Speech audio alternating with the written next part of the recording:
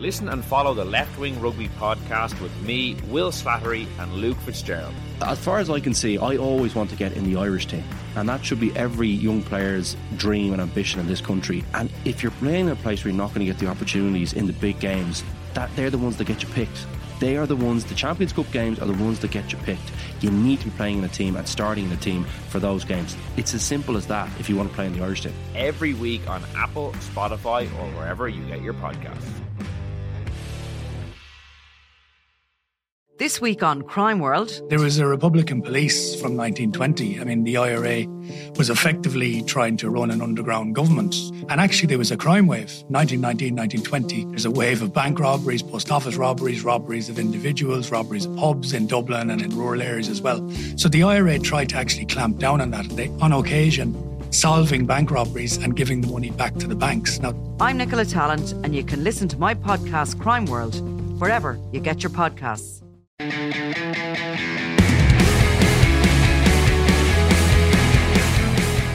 It was a handshake heard around the world as Brian Cody greeted Henry Shefflin at the final whistle, but there didn't seem to be much warmth between the two Kilkenny legends as Henry got one over on his old manager as Galway eked out a 1-point win over Kilkenny at Pearse Stadium with a late Conor Cooney free. We're going to be joined by Eddie Brennan on the Throne podcast in a couple of minutes to discuss all the weekend's hurling action. And then in part two of the show, Dick Clerkin will join us to go over all the football. But for now, Michael Verney is here with me. Michael, and what an occasion we had in Pearse Stadium, Salthill yesterday. It was always being built up as this, kind of teacher versus student battle. And it, developed into a very dramatic game.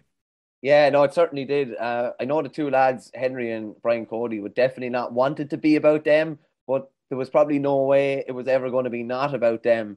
And I suppose, as you said, the handshake there, it's going to be about them the next day they play and potentially the next time after that as well. But just a really kind of a fascinating game. It looked like Galway were in control. Then it looked like they'd maybe lost it and they kind of saved their bacon maybe at the end and got a huge result that puts them on the front foot and puts Kilkenny on the back foot. But say there's a fair chance the two of them could meet again in the Leinster final yet.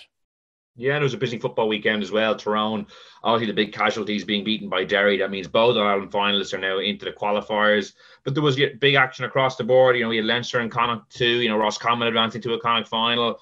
Westmeath booking their place in the Leinster semi-final against Kildare. Busy weekend overall.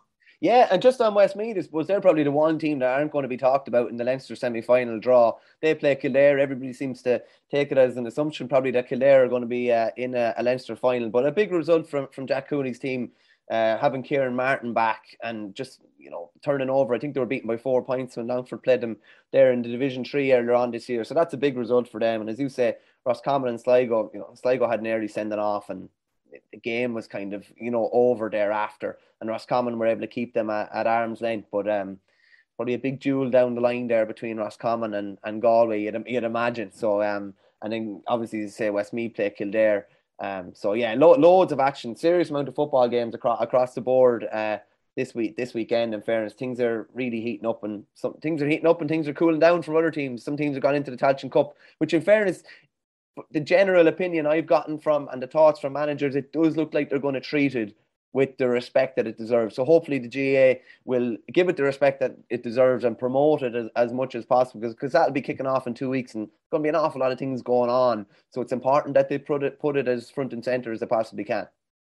Oh, we'll dig into the football a bit more in depth with Dick Clerkin in just a bit. But now we're delighted to have Eddie Brennan on the show to go over all the hurling action. Eddie, how are things? Not too bad. All good, Will. How are you? Yeah, very good. Thanks. Appreciate you joining us. And we'll have to start with the drama in Pearse Stadium yesterday. Galway snatching a very late win against Kilkenny with that Conor Cooney free. And writing in today's Irish Independent, you said that if Kilkenny had snatched a draw, they wouldn't have deserved it. Why do you think that? I suppose they were probably outfought for long periods of that match. Galway got off to a bit of a flyer, and then Kilkenny kind of exposed them in dramatic fashion with 2 goals. Obviously Owen Cody was central to both, scoring one of them. And I think, the first finish was absolutely brilliant. We might talk about Owen Cody later on. But I think, for long periods of that match, after about 15, 20 minutes, Galway adjusted tactically. They sat back. Pádraig Mannion sat a little bit deeper. And I think there are 2 guys wearing the midfield numbers for Galway, Cooney and Monaghan. didn't really play in midfield. They were kind of all over the place, really, but they were like, I think they possibly jumped in as two wing forwards because David Burke seemed to be the one sitting back a little bit. And they just, they pressed up on Kilkenny very hard. They turned Kilkenny over. I stand to be corrected, but I make it about 1:15 was got where Kilkenny had possession of the ball and Galway took it off them. So that tells a big story in my view. But yeah, look, I just think, look, Kilkenny do what they do, and don't get me wrong, I'd have taken a point, I'd have taken a draw.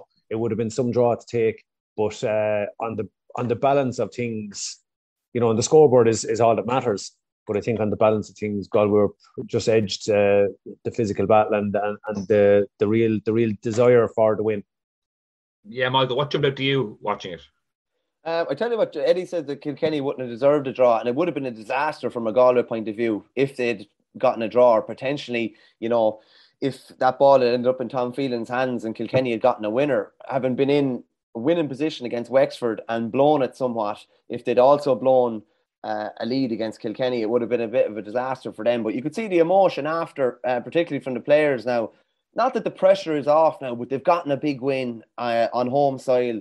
Good, big kind of vocal crowd there. They've performed well. They've performed well in their 3 games, but it just probably has tailed off in the 2 big games towards the end. And just getting, and Eddie will know from playing in games, sometimes you just need to get over the line. And it doesn't have to be that pretty at the end, or maybe you have to get a controversial call. But in fairness to Conor Cooney, really stood up. You know, there was no doubt in that free. It was right over the black spot. And I think, as Eddie said there, you know, Galway had most of the best performers yesterday. Joseph Cooney, again, brilliant. Tom Monaghan, who'd been on the periphery the last 3 or 4 years, brilliant. Pádraig Mannion. Cathal Mannion, maybe not as influential, but still influential at times. And I think it was just key for them to get a win. If you're asking me what stood out, Will, though, like, there's no point saying any different. Like, I was absolutely fascinated by the handshake after the game. I have to say, and I know you might think it's trivial or whatever, but you could analyse it 100 different ways. And I'd love to know, you know, how many times it's been watched online in the last, you know, 16 to 18 hours. Because Eddie said off air he's watched it about 10 times. I've watched it about 50 times. And I seem to see a different thing every time I look at it. I throw it back to you, Eddie. Like, what was your initial reaction? What was your initial reaction? You would do that, wouldn't you? What was your initial reaction when you looked at it first, or even after looking at it a few times? I think I'll be very honest. I only seen it late last night, the very end of it, because I think on the live shot on RTE, they kind of stopped as Henry was turning away. But it was only afterwards when we actually saw the actual closure of it. And I think RTE then cut to Henry heading down the tunnel. But when we saw that the footage last night, I just went, oh, Jesus, it was cold. And again, look, I think what it probably tells you more than anything is that, you know, I heard before about politics, how the dominant hand is on top, and there's all sorts of body language in that type of stuff that these world leaders use. But you could see yesterday, Cody was fairly in control of that handshake. And, you know, I suppose I don't know. You don't know what to. I think he was just, what it brought out maybe was, you see with Brian Cody, personal and all that is put to one side. You know, they're there as two competitors, and he is, you know, hurt after losing. And I think that was the other thing. But then look, there's all the subplots that you kind of go, look, was Henry Shefflin asked to go into the Kilkenny setup at one stage? Brian Cody, anyone that thinks that was kind of a new thing about Brian Cody. Brian Cody, you know, I'm surprised that the whole way it played out, but I'm not surprised at him, because he's an absolute competitor. But he would look at, and one of his main traits is loyalty to Kilkenny. And I don't mean, you know, I'm not trying to stir the pot here, but I'm just saying that's the way Brian would be. He is solely concerned with Kilkenny being successful, and nothing else gets in the way of that. And I suppose that's what you saw in him there yesterday. And like you said there, I concur with you. I'd say it is definitely the most watched piece of footage, and it will be discussed and fill columns for the next week at least. There's an awful lot of context to it, as Eddie says there. There is, like, by all accounts, Henry is understood to have, you know, turned down the opportunity to work under Cody, and then Henry goes to Galway, and betrayal is too big a word, but you know what I'm saying, that it would be potentially viewed that way. There's also the context of, I think Brian Cody was out in the pitch remonstrating with Colm Lyons over the free, and was, clearly tensions were very, very high, and I think Henry met him out there. So, you don't know what happened in the preceding 15 or 20 seconds. You don't know whether anything happened on the line over a call or anything either during the game, as things do happen. But I think go on. I do think it's funny. No, sorry. Eddie, yeah, you're obviously the only other ex-Kilkenny player that has ever shook hands with Brian Cody at the end of a game before. But your handshake with Brian in Nolan Park was a little bit more amicable than the one yesterday, I think. Yeah, it was a league as well, so there wasn't as much at stake, and there's that side of it. But look, I spoke during the week about this, and I expected, look, Jesus, you'll see two competitors, but like you said there's a lot going on at that time, and I think too much has been made of the interpretation of it, because like you said there, Brian Cody is looking at a highly contentious call at the end. And again, my view, and I said, I'm obviously biased to Kilkenny to a fraction. Well, you are subconsciously, and that's it. We all are. But I think if you take out that incident on its own, I mean, if Paddy Deegan doesn't commit to that at that stage in the match, I'd be hopping off him. But Paddy Deegan's first contact is his hurl getting the ball. And I think anyone that has played the game long enough, and if I was the shoes on the other foot, I'd say the same. And that comes after that is bonus. It's just irrelevant. Once he connects with that ball with his hurl, and it probably happens very fast for Colm Lyons, because he's literally turning around after a goal. And I just thought, I think even probably 9 out of 10 refs at that point in the match would have probably been happy to go, oh, here, let's get out of Dodge with a draw. So there's that going on for Brian Cody as well. And it's raw then. And I think it's different, if the two boys met afterwards and all this kind of stuff. But definitely a lot has been made of it. But it's certainly a story. There's no doubt about it. Just on that, Will, as well, the final call, it was probably the most contentious call at the end of the game. Yeah. Probably the 2014 All-Ireland drawing game where Brian Hogan ran up, and it was whether it was going to be a free in or a free out. And it was kind of similar yesterday. And Kilkenny probably got away with it in 14, but didn't get away with it yesterday. Plus, if the ball had broken, it was in Tom Phelan's handy, and it shot at 65 and Kilkenny win the game. So Cody's bound to be disappointed and upset after. So there's an awful lot of context to it, but it was they're going to meet again more than likely, and I can just see the RTE promo, Cody v Shefflin Part 2. This time it's personal. Wouldn't they love a Leinster final now? Wouldn't we all love a Leinster final now? And even for down the line, fast forward to 12 months' time, the reverse is going to happen in Nolan Park. So that just really promotes that element of it. It just adds a real edge to it. But if the slow motion. Yeah, just one last thing on that, Eddie. How controversial has it been? Henry going into one of Kilkenny's big rivals in the championship. Obviously, he wanted to start in management. It was a great opportunity, but around Kilkenny, has that proved to be kind of a big sticking point? Are people kind of a bit angry, or do they feel betrayed? I think it's probably indifferent and probably not even really strong opinions on it as of yet, because a lot of people, I think it took a lot of people by surprise a little bit, and they would have said, okay, that's Henry's gone to Galway, and I think there's maybe the surprise element that people are waiting to see. But I would have felt at the time, and Henry would have considered all this without a doubt. I think, going to one of your main rivals is a big call. It's you can say it's courageous of him or whatever, and say, look, he's looking at that as a challenge. But I tried to put myself into his shoes yesterday, and I said, Jesus, that has to be a very difficult situation to be in, because his nephew is on the pitch. You're plotting how to shut down your own nephew, who is, going home to maybe, Henry's own kids, I'm sure, were, up there supporting Kilkenny. So it's difficult. And look, he would have considered all that, but I would have felt at the time that where this could play out even further, or where it can come to fruition, is when Kilkenny go to Galway and come home defeated, and maybe it ends up hurting Kilkenny. I think that's where sometimes people then can kind of go, okay, we're not too happy now about this or whatever. But it'd be interesting to see. I think on that point, it won't be fully spoken about really until the impact of it is maybe seen. And if it continues that, we'll say Galway, under his stewardship, go on to dominate and beat Kilkenny, it can maybe manifest then. Potentially a Leinster final meeting, as we mentioned there. Michael, so, we've gotten a good kind of opportunity to watch the Leinster counties over the last couple of weeks. We've seen Wexford play Galway, Dublin play Wexford, now Kilkenny, Galway. Do you think there's an All-Ireland winner potentially in Leinster? I know Limerick and Waterford are being talked up maybe at the moment as the two favourites, but from what you've seen over the last 3 rounds, can a team from Leinster go on and win the All-Ireland, do you think? I don't think so. Well, if I'm being honest with you, if I was doing a power rankings of, the top hurling teams at the moment, definitely be 2 Munster teams up the top, and I think potentially Clare would be number 3, because it looks like they're going to come out of Munster. And at the end of last year, being honest, they would have had it probably 1, 2, 3, 4, 5 the Munster counties, if I'm being perfectly honest with you. So I'd be very surprised at the moment if a Leinster team were able to go on and win the All-Ireland. They obviously have Galway were the last team to really put it up to Limerick in the All-Ireland semi-final 2 years ago. And there's signs that they're coming again, but they are, like, Joe Canning has retired and they're kind of rebuilding a small bit as well.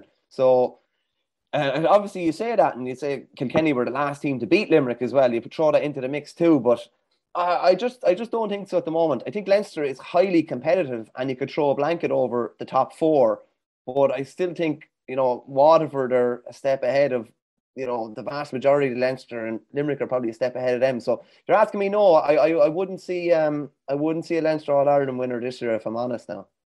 Yeah, Eddie, what are your thoughts? Yeah, I'd be aligned with what Mick is saying there. I think looking at yesterday, if you were to put that match, and it was a good intense match, it was championship fair, but at the same time, I think if Limerick and Waterford, you look at their match last Saturday week, it was 2 gears above that in terms of intensity and physicality. And again, look, on a once-off, we just never know with hurling. But definitely, I don't think Limerick or Waterford, would have looked at that yesterday and said, Jesus, we're fearful of them. I mean, obviously respectful and all that, but I think they wouldn't have something that's going to keep them awake at night. They'd still fancy themselves. Like, I think Galway, like Michael said, they're in transition a little bit. They're trying to build again, but I still don't think they're world beaters as it is. I mean, there's still so much can happen in Leinster. Galway are facing Dublin in their own backyard in the last round. You'd expect them to pick up the bonus, the score and average the next day. But Kilkenny now have really tough run in. They have to go to Parnell Park next weekend. So, definitely power ranking side of it, Munster hurling is just that little bit above at the moment. And it's hard to see where a bolter for the All-Ireland title is going to come from. As I said at the start of the year, it may well be Clare, and then, who knows after that. But definitely, it's still hard to look outside Waterford and Limerick at the moment. Yeah, and from a Kilkenny perspective, as they look to bounce back from this defeat, you mentioned Dublin next up in Parnell Park. Like, what do you want to see? What areas are kind of chief among your concerns? I think our in-game awareness, being able to blend from one way of playing to another. I think yet again for me yesterday, and it's disappointing a little bit, just to see for whatever reason Kilkenny just seemed to just go route one, and I think it's not that one way works the whole time, but I think when Galway gave Kilkenny an extra man nearly for most of that second half and even parts of that first half, you have to mix it up a little bit. Galway quickly reacted to the fact that Walter was one of the targets off the puck outs. He caught 1 or 2 really good, and Galway just adjusted to that very quickly. So I thought after that, then Kilkenny's ability to carry the ball out is your next, your option. But Galway obviously targeted that before half time and got great innings. But Kilkenny then, clearly came out in the second half, and it was just something that they just didn't do. And I think in a match like that where there's no real, extra, different tactics, you're talking 2 guys that would be quite similar, make a little tweak here and there to counteract the other. But I think I would like to see Kilkenny, we've seen them at occasions during the league, and fair enough, you'd say there's not massive amount at stake. Carry the ball through the lines, carry to that higher platform in midfield. Mikey Carey, when you think of the first half against Cork in the league semi-final this year, that's the type of play that you want to see. And be courageous enough to say, well, coming down the straight, we have to maybe get 1 or 2 of those to stick. Like you'd say yesterday, if you had Adrian Mullen, I saw him dropping back a fair bit into the 7 pocket. If Adrian Mullen gets on a ball in that area, there's, with that breeze behind him, he's probably able to slip over a point, maybe bring Pádraig Welsh out, because Pádraig Welsh, was nullified yesterday by Gearóid McInerney. So, he's a guy that can play anywhere. So maybe when that wasn't working, maybe ship Pádraig out to midfield or wing back in the second half where he's good at carrying the ball. So it might be something like that. But I definitely think Kilkenny needs to be able to blend it. I think you can't come down the straight and just start poking ball a little bit aimlessly and a little bit long. I think that suits a defensive unit. if you're set up and you're organised. Just lastly, Eddie, on TJ Reid, what's your view on that? Is there a knock? Or I know he was carrying a groin injury coming into the championship. Is it him being taken off because he's out of form? Is it him being taken off because he's potentially been, looked after for down the line? And where do you see his role within the team at the moment? Yeah, it's hard to know. I'm pretty sure he started at kind of come out around centre forward at the start, and then he seemed to play outside a little bit. But it's gas. I missed the warm up yesterday watching it, and it was commented by a friend of mine that he said, "Geez, he looked a bit off even in the warm up." So maybe we'll find out he was a little bit sick or something like that, because even that first free he struck, like he never followed through on it. He just stopped on it, and normally they're the ones that he would put over in his sleep. And that maybe I know he had an injection going back 6 or 7 weeks ago for a groin injury that he has been carrying since the club. So look, maybe the remnants of that is still there. He hasn't fully shook it off, but he definitely wasn't himself. He definitely looked a bit off colour yesterday. And whatever that is, whether it's just a little dip in form or whether it's illness or injury, who knows? But I would like to see him. I know they're going with, seem to be Billy Ryan and Owen Cody inside, but I'd love to see TJ inside. I think he was devastating in 14. I think as a full forward, the quality ball into him, and therein is the trick. Can we get quality ball into him? Have we other ball winners there? And that's where I'd like to see TJ close to the goal. Yeah, in fairness to Alan Murphy, when he went in the freeze in the second half, he hit some really good long range ones. Michael, just to finish up on Munster, then you mentioned kind of the pecking order there, and Clare's impressive win over Cork, backing up that Tipperary victory. What's the story for you? Is it Clare's kind of resurgence, in this championship, or is it Cork now 2 defeats from 2 after being in the Ireland final last year? Look, they're staring down the barrel of elimination. Yeah, it's probably easy to focus on the negatives with Cork, but if you look at, the amount of talk in Clare over the past probably 16 months about, their minors getting annihilated in the Munster Championship, all sorts of board issues. Is Brian Lohan going to get an extension to his contract or not? And then you look at the performances, the 2 performances that they're after delivering now. Like, is it 98 since they beat Tipperary and Cork in the championship? Like, 2 huge. Like, maybe you could say Tip and Cork misfired, and you could probably, there's credence to that, but 2 huge wins. Like, that was probably a 2-point hammering yesterday, realistically. Like, Clare were much the better team. And, I'm kind of half thinking then of, if they can get Aidan McCarthy back on the pitch, David Reedy back on the pitch, Mark Rogers, they have a lovely blend now. Peter Duggan coming back in. You often would say about a lad that's been out of championship hurling for 3 years that he's going to be rusty. Maybe there is a tiny element of rust, but there's also this crazy hunger, and he's just setting a mad intensity in the forward line. And further afield, he'll go anywhere to get the ball. He'll go anywhere to put in a tackle. Got a great hook even on the keeper yesterday as well. Just you can't buy things like that.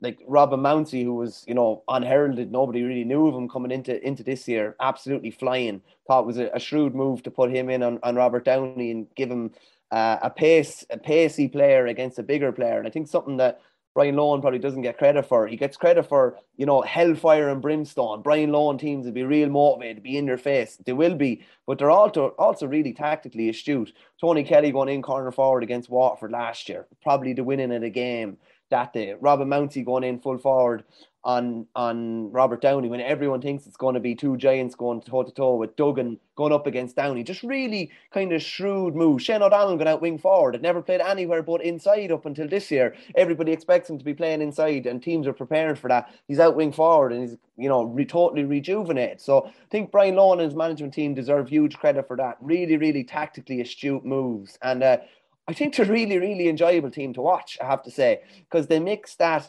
swashbuckling old school style with, between the lines and possession based when they have to. And I'd always I love cornerbacks. I love looking at different types of cornerbacks. And in Rory Hayes at the moment, they just have, he's an absolute nightmare. He's good. He's quality. Like Eddie, he matches up perfectly. And just looking at even the corner forward like you back in your day, like, what do you need as a cornerback now? You need to be really good in the ball, need to be tenacious, need to be fast. Like, he's a beautiful mix of, what the modern day cornerback, a bit like Sean Finn, to be honest with you. Obviously, he's not at that level yet, but they've got it, they have an awful lot of potential. And looks like they've one foot one foot in the All-Ireland, the preliminary All-Ireland quarter-final at the moment. And Cork have been bad the 2 days, but you really have to doff your hat to Clare. They've been brilliant the last 2 days.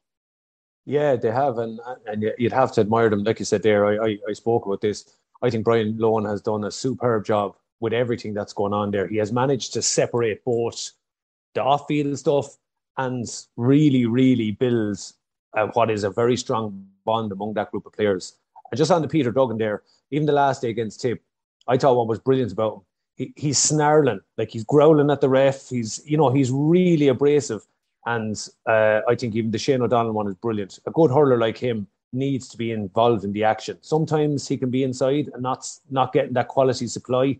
So out the field, again, another nice bit of tactical noose there to free him up to say, look, and you look at even, did he get a point yesterday where he just broke off out behind the centre forward and suddenly all the Cork lads are looking around. There he is picking up the ball all on his own and slotting a lovely point. Just on the Cork point of view, Will, because you were asking about Cork, whether it was Clare or was it Cork. Like, Kieran Kingston said after yesterday, about some of the criticism they got, in the wake of the Limerick game. And he questioned whether, that was something to do with their nervousness, I think was the word he used at the start of the game. I don't know. I would have expected a completely different reaction anyway. I would have expected, them to be really in Clare's faces and really want to prove a point in those early minutes. Make it a physical contest. They did make it a physical contest against Waterford in the league final. They did make it a contest really physically against Limerick. And, they were standing off Clare at different stages yesterday. Clare allowed to play, a sharp puck out to a lad who was still free at the 45 and he plays a ball into space to somebody and the ball goes over the bar. Just really strange things like that. The fact that they didn't at least maybe press Clare and make them win a ball. Clare actually struggled to win primary ball against Tipperary when they had to go along. So you're thinking from a Cork point of view, make them go along. And they just gave them a lot of soft ball yesterday. I just thought it was very, very strange. But if I can just jump in quickly on that, Michael, we talk about the internal matches that we used to play, and I spoke about this last week about what Limerick are doing. In 2001, we were trained away in these lovely matches, and then we got hit by Galway with abrasive, in-your-face hurling. You had two young lads, Tierney and Richie Murray, went at Andy Comfort and Brian McAvoy. And the two boys sailed up to the clash. The point I'm trying to make is, if you're not expecting something, it becomes a shock to you. If you don't train with intensity, with physicality, with the whistle put away in the manager's pocket, and you condition yourself, you don't want lads playing stupid. But if you're not ready for championship fare and you're training this lovely, skillful hurling, which I'm wondering, is that what Cork are doing in training? Because when they come to a match, they can't seem to get to that intensity level where it's just literally, sometimes it's just me and you and we dog it out. Does that element just seems to be missing from Cork at the moment? And I'm just saying, I'm surmising that, well, if you train one way, it's very hard to switch that when you get to a championship match. Just on that, Kevin Walsh has a great saying, the former Galway manager, about taking guys into the ugly zone. Yeah. And you wonder, are they being taken into the ugly zone? Are they taking each other into the ugly zone in training? And then are they braced for that when it happens in a championship game? Because it doesn't look like it at the moment. And if they're beaten next time out, it'll be the first time in history that Cork have been beaten in 4 consecutive senior hurling championship games. And it looks like there's no way back for them this year at the moment, you'd have to say. And after being in last year's All-Ireland final, I kind of worried about whether there were psychological scars. Then you carry on the psychological scars at the league final. Then you carry on the psychological scars at the Limerick game. And it just kind of looks irreversible at the moment. And they finished off with 2 away games as well to make things worse. So a long way back for Cork at the moment. But for now, Eddie, thanks so much for joining us. No bother at all, Will. Well, we'll turn our attention to football now on the Throw-In podcast, and we're delighted to be joined by Dick Clerkin. And Dick, we'll start with that big result in Ulster yesterday. Tyrone losing to Derry 118 to 10 points. And if Tyrone fans were feeling bad this morning, reading your column, I think they probably would have felt a good bit worse. As you question whether they were the beneficiaries of maybe a lucky COVID impacted All Ireland last year, as well as covering yesterday's defeat. For you, where are Tyrone at now? There was a lot of kind of warning signs coming into the Derry game. The amount of people leaving the panel, a pretty mediocre league, and then to get such a comprehensive beating on home soil yesterday, they're in a very strange position at the moment. It is, and I suppose, yes, probably a wee bit harsh what I sort of said this morning. But I suppose looking at Tyrone over the last, say, 12, 16 months, either side of their sort of All-Ireland win, which effectively boiled down to nearly 2 big games against Kerry and Mayo, their form has been very average. Bring them back to where sort of the rest of the pack is. So again, it's such a fall. Well, it was such a step up last year from where they were to win it, and it's such a step back. I suppose it begged the question: was there something else at play in terms of how they got that All-Ireland last year, in terms of the Kerry game and all the background to that? But at the same time, you can't really take away from what Derry brought. And I suppose that's maybe what the focus should be on, especially from a Monaghan point of view. I was talking to Seamus last night at a function, and he's very conscious now that it was probably a very easy game for Monaghan to motivate themselves for Tyrone. You know what you're playing against, and it's all that backstory. Whereas Derry now is still a bit of an unknown package, because they have huge fitness, they have some great players, and it'll all be very new and novel for the Monaghan players playing against that in a semi-final. So, whatever with Tyrone, there's obviously, and stuff will probably come out, there's obviously stuff not right in the camp. It's plainly evident when you see a team underperforming like that, and ill-discipline issues as well on the pitch. It sort of smacks of a team that's just, there's something not going well. But in terms of Derry on the day, Rory Gallagher had his homework done, and he got a massive performance out of his players. Yeah, I think that's 8 red cards in Tyrone's 9 games in the league and championship this season. I think I saw this morning, which obviously, as you say, tells its own story regarding the ill-discipline issues. Michael, yeah, like Derry, they've been threatening, for a while to have that big scab. They were very narrowly defeated by Donegal last year, just missed out in promotion. And, Rory Gallagher's obviously been targeting this game, and, to not only win, but to win by 11 points, and also have a number of chances to kind of maybe put the scoreline even more out of reach. It's just how emphatic, Dick, isn't it? It was. That's the real impressive part of it, isn't it? Just how emphatic it was. Like from start to finish. Yeah. Like even before the red card, like they were still, comfortably the better team, and they were full of run, and Tyrone were sort of staying with Derry. You say after the red card, there was only ever going to be one winner, and even like that's an easy excuse even to give Tyrone. Like there's plenty of top teams lose players in games and come back and do what you have to do. You think of Dublin over the years when they had done something similar. What was the All-Ireland final in 19, wasn't it? Who went off? Johnny Cooper. Remember that? And top teams do what you have to do to try and get through the game. Tyrone just crumbled. So listen, there's obviously it's a panel, and then going back to all the defections and people leaving the panel, which was very strange. Let's be honest. Just after winning All-Ireland and all the feel good, and you've got 6 or 7 players for whatever reasons deciding to leave the panel. Anyway, they're not the story today. In some ways, it is really about Derry. Like from one point of view, we're looking at them, but at the same time, and I did mention it in the column, don't write Tyrone off. It'll not be the first time if they sort of gather themselves and sort of battle down and come through the qualifiers, which actually might suit them. They'll pick up maybe like the qualifiers used to do. Now it's a wee bit different this year. You don't have the bottom 16, which used to be a great, not to be unfair to the teams down there, a great way to get back up and running. A couple of easy results. You sort of get back into a bit of winning mentality and get up and going again. So they could face a fairly tough draw straight away, which will be interesting, because, as I say, it's just looking like a panel that's just not in sync and a bit maybe even low in confidence, I would say.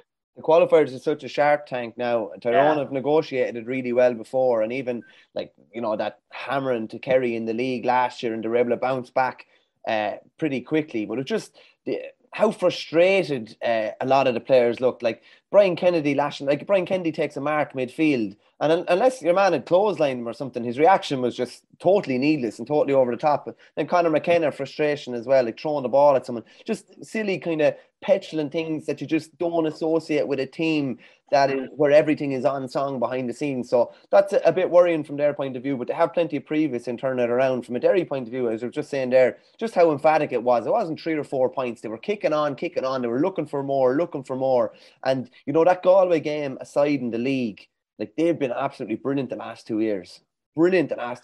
And and it's just they would have circled that game in the calendar from a long way out to make a statement, and they made it yesterday. And it just it's funny, like we were probably all looking at or thinking maybe that it was going to be a Tyrone Monaghan semi-final with the pressure on Tyrone. Now all of a sudden the pressure is probably on Monaghan, which makes it even more intriguing. Yeah, it is. And like, I suppose to be fair to Derry, and Derry's like a few counties that I suppose basically for the best part when I was playing, you always got the sense that as a county, they were never fully behind the county team, and a lot of, there was always issues with club players and club rivalries, and most years you knew that it wasn't, the best of what Derry had out playing. Whereas probably yesterday in Omagh, I'd say it's the first time in a long time that, that was probably the best Derry team in terms of, you look at those Slaughtneil players, and these boys have been around a long time, playing, for Slaughtneil, like Brenton Rodgers, Chrissy McCaig, then Conor Glass, who has been, if you were to pick one player that seems to, not just what he does himself, but you get the sense that he is a real sort of leadership type figure in that group, which Derry would have been missing for a lot of time. That they hadn't got sort of players that sort of everything knitted around. Lots of great individuals, whereas he is such a selfless player. He makes other players better, in the way he sort of just controlled the game, controlled the kickouts, knitted forward play, and then allowed the likes of Shane McGuigan and all the players, young McGinless, to join in. And I just think they've got a really strong centre, and they've got really solid players around it that can just play and listen, and they're fit. And they're fit and fresh and hungry. And it doesn't really matter, at this level, if most players are capable football-wise, but in terms of fitness, if you have that level of fitness and freshness and hunger that those Derry boys have, there's not a lot they can't do. Yeah, just in terms of circling the game in the calendar, I thought it was funny at the final whistle. The players seemed quite calm and very focused. It was Rory Gallagher who was kind of bouncing around, grabbing guys in bear hugs, because he obviously wanted it maybe even more so than some of the players. I know his rivalry from when he was in Donegal with Tyrone was pretty fierce. Michael, what do you make of the pecking order generally now? Like, we have the two All-Ireland finalists from last year already into the qualifiers.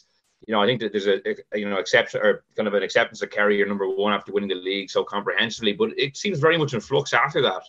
Yeah, big time. Yeah, and you're putting Kerry at number one, despite the fact that they've misfired at key stages in big games. Since 2019, the Drawn game, the All-Ireland final in 2019, the Cork game in 2020, the Tyrone game last year. So they're kind of number one by default in a way, just because of maybe the ill fortunes of others, but that's kind of a dangerous position for them to be in as well. Like, if they obviously won the league quite comprehensively, but they haven't proved it and there's doubts about them when push comes to shove. We won't know until we get to the semi-final or All-Ireland final stage. As regards the pecking order, did we learn much about Dublin on Saturday night? Probably not too much, but it was a case. I think it was a case for their defence maybe the other night, even though that might sound strange playing against a Division 4 team, but they just coughed up very few opportunities, looked very, very tight at the back. And I saw some commentary wondering, why at times were they playing with a 7th defender against a Division 4 team? Like, it doesn't matter whether you're playing Division 4 team or a Division 1 team. They're preparing for teams down the line and trying to get a structure in place. So you're not just going to play this gung-ho football against a Division 4 team and then turn on some sort of a structure when you play a better team. So I was impressed with that aspect of them the other night. And obviously, Conor Callaghan coming back as well just lit up the attack, really. He was quite quiet enough in the first half, but like did he get 7 shots at goal and score 1-6? I think the guts of it, and was just so elusive, and his ability to find space and with a bounce of a ball or a little sidestep. And he just looked, unbelievably good considering he hasn't played the league. And Brian Fenton got into one-on-one situations with Wexford players the other day and just curled over, some great scores as well. And they just, they missed a decent bit as well, and they will have plenty to work on. But I would just, from a Dublin point of view, I'd say they'd be happy with their defence and just how solid they were, and just coughing up very few opportunities. Conceded 4 points in the championship game. If you compare this game with the Wexford game 12 months ago, like poles apart, this was really, really comprehensive, really, really professional. So I think they'll be happy enough that they're tipping along, and they'll be, after the Leinster draw last night, they'll be fairly resounding favourites going into that Meath game, and you would expect them to get the job done by 6 or 7 minimum, probably. Yeah, Dick, it's a funny one. Like as Michael referred to the last year's game against Wexford for Dublin, because obviously they're playing a Division 4 team. They won by 23 points. You'd almost expect that, but they were so pedestrian in the opening championship game last year that even I suppose some of the attacking play from Colin O'Callaghan was mentioned there, and a couple of the other forwards, does maybe bode well for them, because they really struggled last year to put away a similar team. Yeah, and listen, we have to give them credit. Like, poor Dessie Farrell and Dublin are taking a kick in at every angle. So listen, they went out and done what they had to do. They got a kick in. Took a lot of flack last year for going down and putting in a very flat performance for Wexford, and everybody sort of went back to that and said that was the start of their downfall. So the opposite does apply. And you have to give them credit. They went down there. They probably did say, in other years, they just said, well, this is a formality, and said, no, lads, this is not a formality. We have to go down here and put in a mass performance. Their backs are against the wall. Doesn't matter who they're playing. As Michael said, they had to sort of deploy the structure and the type of play that is just not going to beat Wexford, but that they can trust on and rely when they get to Croke Park at the bigger stages later in the year. And that's what they done. They just went out, very, very matter of fact, and put in a big shift, which they probably weren't in that same state of mind when they went down last year, and probably just knew, we're going to get this done, and we're a bit flat, and they don't want that sort of hanging over them again last year, because obviously that lack of form and the negative press, it is debilitating for a panel. So even though they're still not going to shake off where the league sort of left them, having that result, albeit against Division 4 side, it'll be a positive. He'll be going back to the dressing room tonight or tomorrow and say, right, lads, that's a green tick. That's all we had to do. Put in a big performance, make it in no certain terms that we're still here, and we're not falling off the page like everyone else might think, and they very much done that. I thought it was very interesting, Will, to hear Brian Fenton talking after about having a chip on the shoulder and a point to prove. They've never really had a point to prove before. They were just breaking records, and it was a matter of defending against complacency almost. But they do have a point to prove now, and they'll probably have a little score to settle in their own minds based on the Mayo game last year and their league performances as well. So it'd be really interesting to see how they react to that. First signs would suggest that they reacted pretty well to it, albeit playing against a Division 4 team. But they got back to doing what you expect Dublin to do. Real ruthless efficiency. So from their point of view, I'd say that probably bodes well for what follows over the next weeks and months. And you were at the Meath-Wicklow game, and obviously Dublin drew Meath in the semi-final draw last night. What did you see from Meath yesterday? Like, I know you said Dublin would be resounding favourites, but would you give Meath much of a chance of springing an upset? Not based on yesterday, Will, to be honest with you. There's some debate now about whether Jack O'Connor's goal after 9.5 seconds was the fastest goal in championship history. I see a goal been showed online, a goal that Dublin scored against Offaly in 1992 that's been said that it was 8 seconds. But I think this probably points to a lack of somewhere within the GA where all these stats and facts are centralised. I just think the GA should invest whatever they need to invest to make sure that we know how much Dick Clerkin has scored in championship and how many appearances he's had, and it's not just up to some. Do you want to know, Vic? Do you want to know? I'd say you probably know offhand, Dick. I wouldn't say you have to go through any. But I think there does need to be a centralised place for all that stuff. That's just a little aside, and I think it would be well worth the investment, because we're basically we're cementing our history almost. But on that it's called Wikipedia. Yeah, Wikipedia. I tell you, if you're relying on Wikipedia, we all rely on it every Sunday night. But just from a Meath point of view, did I see much that could trouble Dublin? Not particularly. They hit 7-14 when they played Wicklow 2 years ago and absolutely blew them away. Goals were again the difference yesterday, but I suppose the most encouraging thing from a Meath point of view is that they were able to get Donald Keoghan back in the field, Conor McGill back on the pitch, Brian Menton and in form, and Jordan Morris was lighting it up in the second half. But, it would take a big departure. I didn't see anything yesterday. I didn't see an intensity yesterday that they'll need to trouble Dublin, let alone beat them. So I think based on league form as well, I'd say expectations are pretty low, probably from a Meath point of view going into that game. Going to be interesting to see where those games are fixed for as well, whether it's a double header in Croke Park or whether they give the two games potentially to provincial venues and maybe try and get two big crowds to provincial venues for probably, play them as standalone games. It's going to be interesting from that point of view, but I didn't see anything from Meath that would suggest a big shock is coming. Yeah, and Dick Kildare, another team who might be hoping to get a crack at Dublin in the Leinster Championship, because their game against Louth was an interesting one. Louth coming in with a lot of positivity, getting promotion, getting a good win over Carlow, but then Kildare kind of really putting them to the sword in the end and kind of highlighting that even though Louth are on the right track, there's still a massive gulf between, playing a Division 1 team. I know Kildare got relegated, but they were in Division 1 this year and operating at a slightly lower level.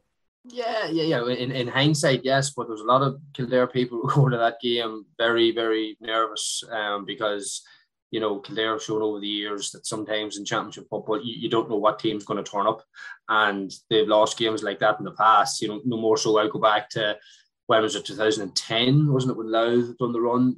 Kildare, again, there would have been a similar gulf between the two teams, you would have thought, and didn't show up in a I think it was a Leinster semi-final. They lost against Carlow a couple of years ago. So, a lot of people from Kildare were sort of doubting really where the team is. So to put a real emphatic performance in like that will give them great confidence. And, they took a lot of confidence how they competed really well in the league, and obviously got a few good results there. So this will give them a real pep and step. Got a very favourable draw there. Now, they do not want to look too far ahead, but at the same time, Glenn Ryan will be saying, lads, there's a serious opportunity, and he'll have to manage that now in terms of expectations, but equally try and prep and get his team ready for a real crack at likely Dublin. As you said, Michael, that they should have enough now. But at the same time, like Meath, no more than Kildare, like this is the best opportunity Meath or Kildare have had in how many years to really, take Dublin down in the province, and like, Meath can't be getting the sort of a free pass to say, Dublin are still away. Like Dublin are, yes, they had a good result against Wexford, but they're still well back from where they were. Like Meath should be really having a good go at that game. And if they don't turn up again and just roll over, it's a really, really poor showing from a Meath point of view. I'd expect them to compete a lot better than maybe some people would be letting away with, because, as I say, Dublin are further back to them. Meath, yes, they've been sort of stop-starty over the last 4 or 5 years and under Annie McEntee, but I think there's enough there. As you said, the players that have back will add to them, because they missed those in the league. They just seem to be very sort of, indifferent in the league, but done enough to get in Division 2. So those players back should set them up now for having a good proper cut at Dublin in the semi-final. But Kildare, yeah, they're in a good place, and keep an eye out for them. Yeah, and I enjoyed how Meath manager Andy McEntee wasn't even giving away whether his son would be involved against Dublin. He was being very coy. He's like, I know when he's coming back, but will he be involved? I don't know about that yet. So that remains to be seen as well. And one of the interesting stories over the weekend, Michael, was the first ever football penalty shootout in the championship. Limerick, booking their place in the Munster semi-final. An interesting departure from the norms, but it made for great drama. Yeah, Jesus, unbelievable drama. Obviously couldn't watch it the other night, so I just turned on Clare FM, and just great to listen to it. The drama surrounding it. I think all the Clare supporters, a load of young fellas, are down behind one goal, and the referee decided to put the penalties down the other goal. And as Derek Lynch from Clare FM said, it was like a snooker table, tipped them over. All the young lads ran down to the back of the other goal where the penalties were happening. Yeah, just unbelievable drama. Listen, I whether it's the right or wrong thing to do, I'm not sure. I think it probably places. I'm looking at the Sunday game last night, and I just think, looking at the Clare lads that miss penalties, and you're almost, been painted by some maybe as the villains of the piece now, even though you missed a penalty, which I think is very harsh. I prefer something like the golden score, to be honest with you. Whoever gets the next score in extra time wins the game. Maybe that could take 10 or 15 minutes if there was a lot of players behind the ball or whatever, but I think a team actually has to go and win it there. I think that might be better, but it was massive drama the other night. Clare will see it as another missed opportunity. I think Colin Collins has played Kerry in the Munster Championship six out of the 9 times he's been in Munster, and the other 3 times they haven't been able to make it to a Munster final. And given how consistent they've been since he took over, going from 4 to 3 to 2 and staying in Division 2, that'll be disappointing. And like, they missed an opportunity, and they missed loads of opportunities the other night. They were just really, really wasteful. I think it was 17 wides all told, whereas Limerick were just really, really efficient. Even the full-back Brian Fanning striding forward to get that goal like he did, and just how cool he was in front of goal. And I do have, just on a Limerick point of view, everyone remembers Tipperary winning Munster in 2020, but Limerick were so unlucky to be edged out by Tipperary in extra time, and they could have been in that Munster final. So it's a real, a good pat in the back for Billy Lee for the work that he's done. 53 players refused to join the Limerick panel in 2018. He made 53 unsuccessful calls. And, 4 years later, they're within a good shot of a Munster final, and they're in Division 2. And they're in the shadows of the Green Giants, of the hurlers, and they're performing unbelievably well. But just, real dramatic championship action the other night. It was brilliant. It was brilliant even just to listen to it. You could feel the buzz around the ground. And just a pity there had to be some loser in that regard. And just on that Tipperary Limerick game you referred to a few years ago, Conor Sweeney's sideline ball to put in the extra time was probably the score of that season. And Dick, I might give you the last word then. We're a couple of weeks into the football championship. Like, generally, what have you made of the standard? Like, have you been enthusiastic about what you've seen over the course of the first few weeks? Listen, I think we've had a couple of good games. We had even the Donegal Armagh game didn't live up. Even though it was an upset, it wasn't a great contest in Omagh yesterday. Like, really and truly, it was sort of more, the strangeness of the result. So it still has to get going. Yeah, aside from probably the Galway Mayo game, really haven't. And what was worrying, and I'm sure people from Croke Park are looking at it, the attendances and the crowds at some of those provincial games have been fairly poor, that there should be a lot of empty seats, and you just wonder, maybe it's and I mentioned this in the column this morning as well, it just doesn't feel like the right time of the year for a lot of these games, and a lot of people, just don't sort of see we're in championship season yet, and the games and the energy certainly isn't there yet. Now, obviously, as we get to semi-final stage and the better teams come to the top, better contests, it will improve. But I think we're not. It doesn't feel like proper championship just yet for me, from the few games that I've sort of been and watched, in terms of the crowds. And maybe it was